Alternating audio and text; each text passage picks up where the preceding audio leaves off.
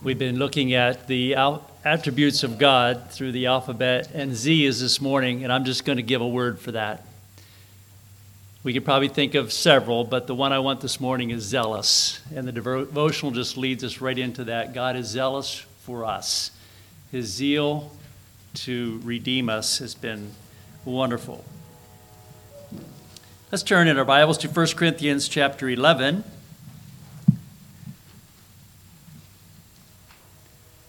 Titled the message, Keeping Till He Comes. We should always want to have the communion service in our church calendar. How often isn't really the issue.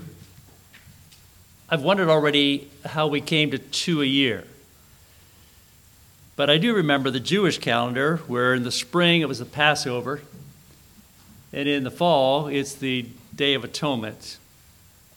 I don't know if that's where it came from.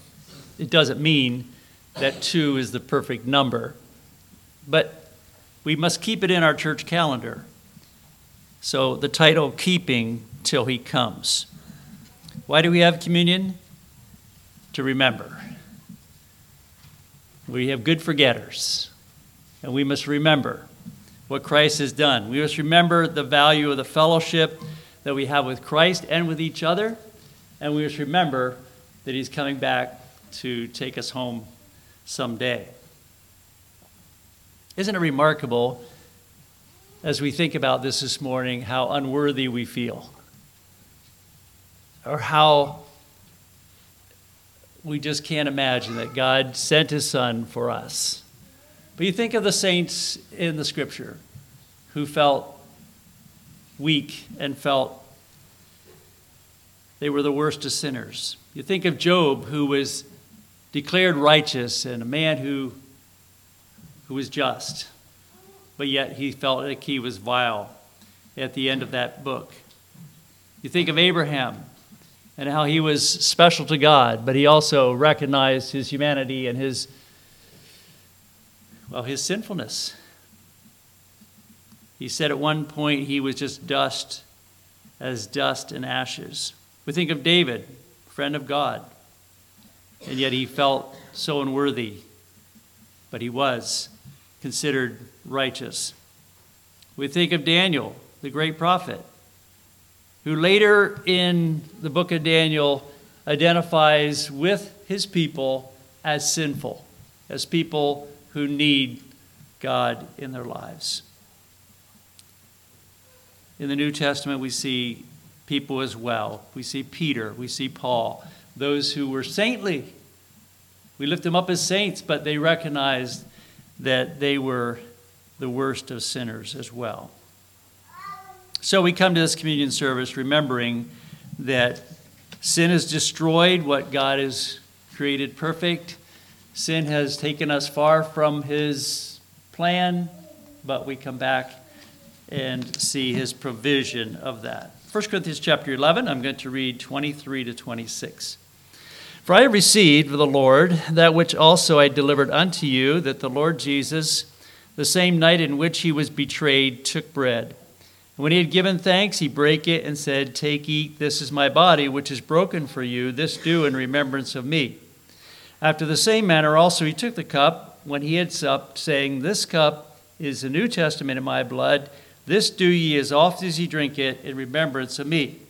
For as often as ye eat this bread and drink this cup, ye do show the Lord's death till He come. Keeping till He come. This do in remembrance of me. We remember that the broken bread is a symbol of sacrifice. We remember that Jesus didn't have to go to the cross, but He did. He could have called legions of angels to come down and save Him. People wonder why He didn't do that. He could have said, This isn't the right time. I don't feel like it. No, He did this because He saw the bigger picture. We see the cup, the blood of Christ, as that symbol of atonement. Without the shedding of blood, there is no remission of sins. And we read in Hebrews, as we were studying in our Sunday school lesson, all those verses that speak about the blood atonement, the need of the blood. And through that, he's able to save us to the utmost. Jesus was eternal, is eternal. He came as a lowly human being, not giving up his glory, but taking on the form of humanity. He says in John 17 that he wanted to be restored his full glory, but he chose to be limited in how he used his glory here.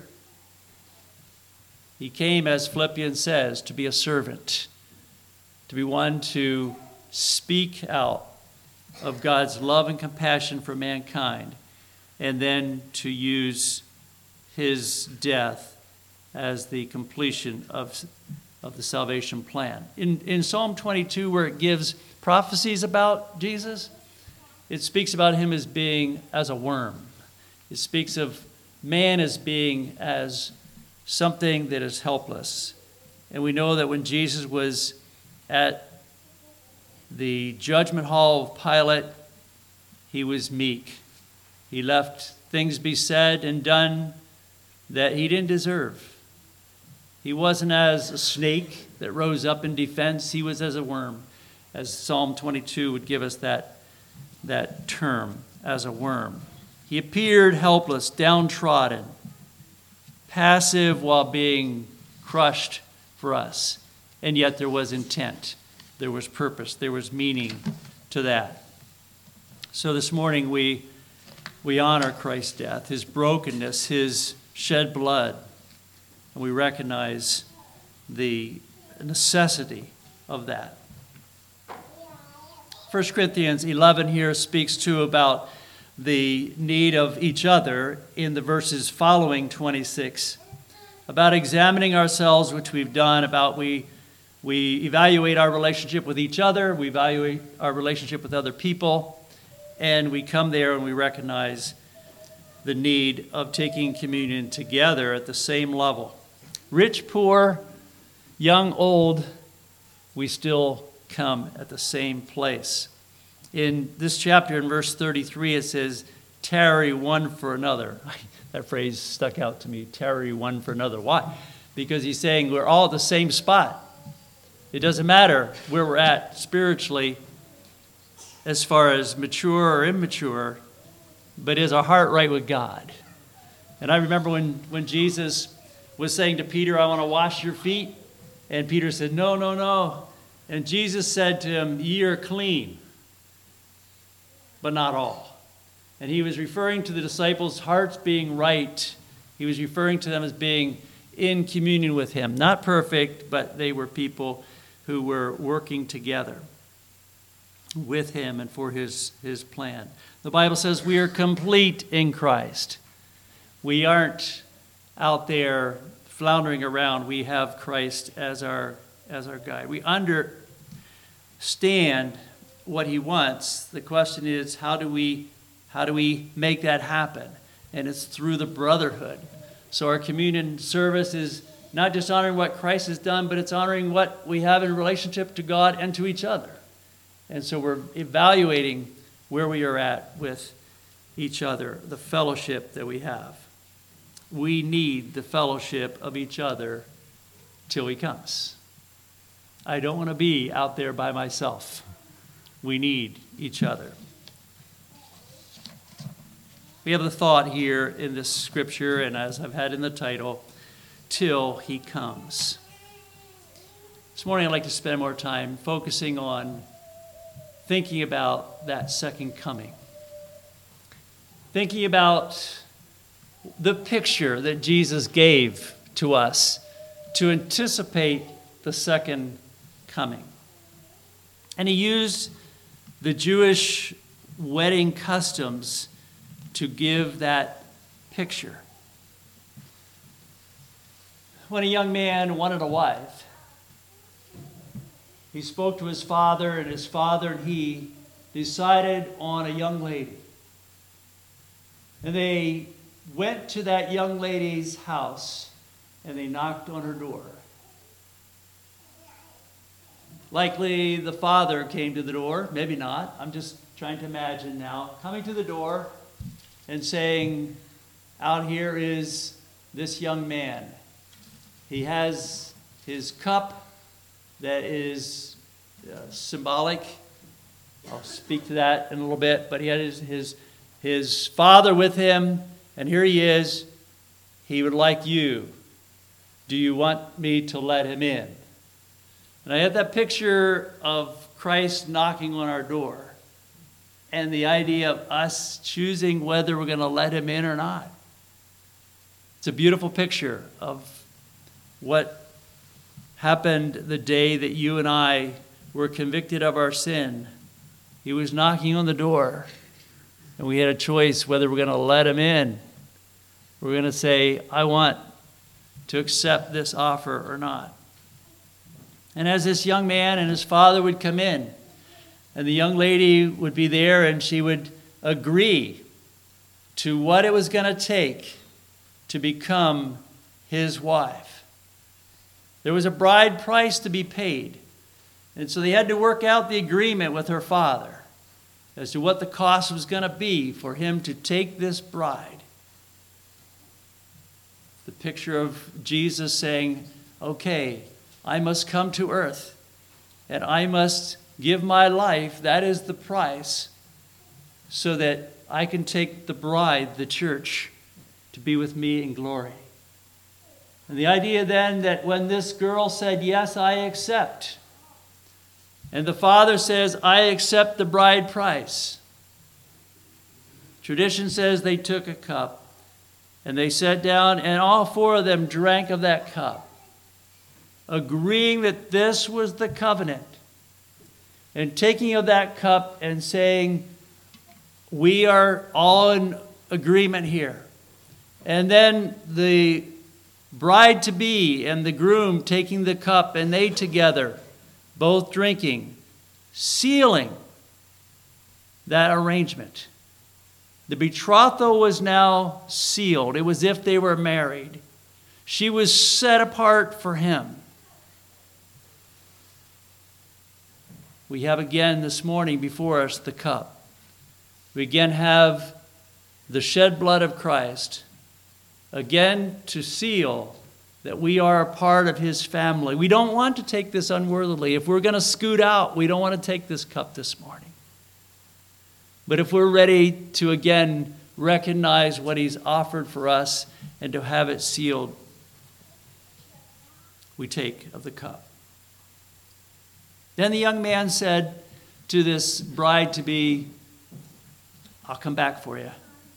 And he went home. Why did he go home? Because he needed to prepare a place for his bride. And often he prepared a place at his father's home. Sometimes it was maybe not much more than a room. Sometimes it may have been a separate house. He went home and he began to feverishly prepare that place for his bride. He worked. And when he thought it was good enough, it's time to go get my bride, he still couldn't go get his bride. He had to wait for his father to say, it's good enough for your bride. So he prepared until his father came one day and says, well, your little abode is more than a shack. You got what's needed in here. This is respectable. Now you can go get your bride. So the wedding invitations would go out. As the wedding invitations went out, people knew the day. Now it's time to go get the bride. And the bride, she doesn't know when he's coming. She has no idea when he's coming. Sometimes it says it was up to a year that she had to wait for the groom to come. But every night, in her window, she would take her candle and she'd set it up there in her window. So that if tonight was the night, when the groom and his entourage got there, they could look at her window and say, yep, the light's still there. Yes, she's ready to come to be with me. But if it's not there, they had to turn back. She had changed her mind. The light was not in the window. This thing's all called off. And so the bride-to-be was careful that every night she set that light in her window so that when they came to get her, it was a sign that she was ready to go. And you and I don't know when Jesus is going to call us home, whether it's by an accident, whether it's by a stroke, however, natural death, but is our light in the window? Is our light shining? Are we letting the light of Jesus shine through us that everyone who goes by my house says, I'm ready? And then as they came, usually at night, we see in Matthew chapter 25 with the 10 virgins, we see that they often did it at night. And the groom and his entourage would go to this house. And they would go and blow the trumpet and say, it's time. With their lights or torches, and the bride and her friends would gather together and go with him back to his house. And go back to his house, and as they went back to his house, the friends were gathering. How long it was going to take, the guests didn't know. And that's what we have the example in Matthew chapter 25 of the virgins. Some fell asleep during the wait. They didn't know. And when they had not the oil that was needed to keep their lamps burning, they went to look for some, and they missed when the bridegroom and the entourage, the groom and his entourage, when they came back to the house.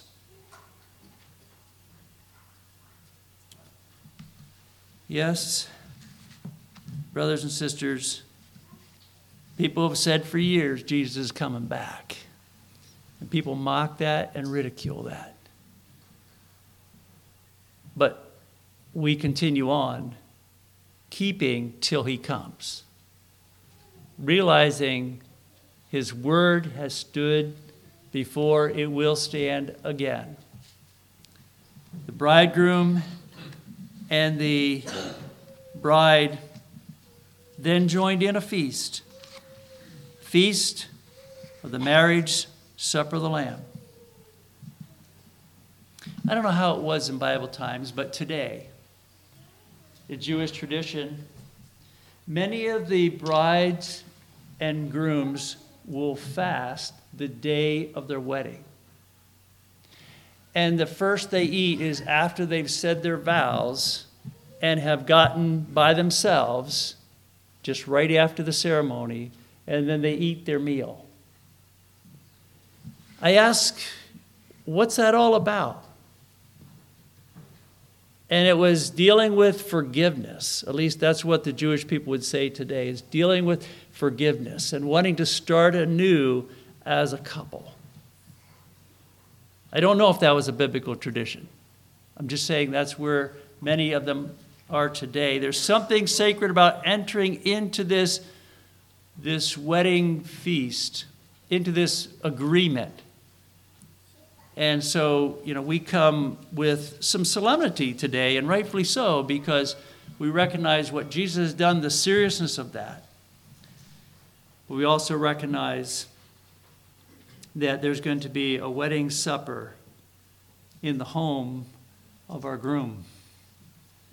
The wedding supper is being planned for. And someday we're going to be there. And we're not going to be allowed to fast.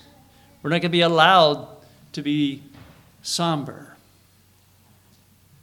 We know what John chapter 2 says. When Jesus went to the marriage at Cana, they ran out of food there. Oh, what an embarrassment. We know in Matthew 22 where we see that there were people invited to the king's son's wedding and they didn't come. That was a disgrace. But the joyousness that was there for 7 days. I don't know how long the marriage supper is going to last. It don't really matter how long it's going to last. But there's going to be that reality. We are keeping this communion service to remember what Jesus has done, to remember what he's doing, but also to remember what he will do for us. Revelation 19 says, "Let us be glad and rejoice, give honor to him, for the marriage of the Lamb is come, and his wife hath made herself," which is the church, "has made herself ready." Christ longs for us to be his bride. That's almost unbelievable. But he longs for you and for me, his bride. Christ came to be the bridegroom. Bride is a very special person. The church is very special. And we're going to join in the marriage supper of the Lamb someday. There's joy, there's hope, there's excitement in those words, that there's a marriage supper of the Lamb. Do you have heaven on your mind today? I want you to, as you come to take these emblems, have heaven on your mind. Is your light shining? As oft as you eat this bread and drink this cup, you do show the Lord's death till he come. Even so come, Lord Jesus. Let's kneel together for prayer.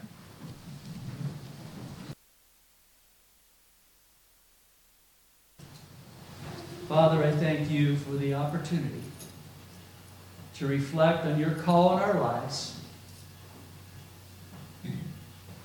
and what Jesus did on the cross that made us whole again. Thank you for the opportunity to walk in fellowship with you and with brothers and sisters in the Lord till that day when we meet for the ultimate, the marriage supper of the Lamb. Bless the furtherance of this service. In Jesus' name, amen.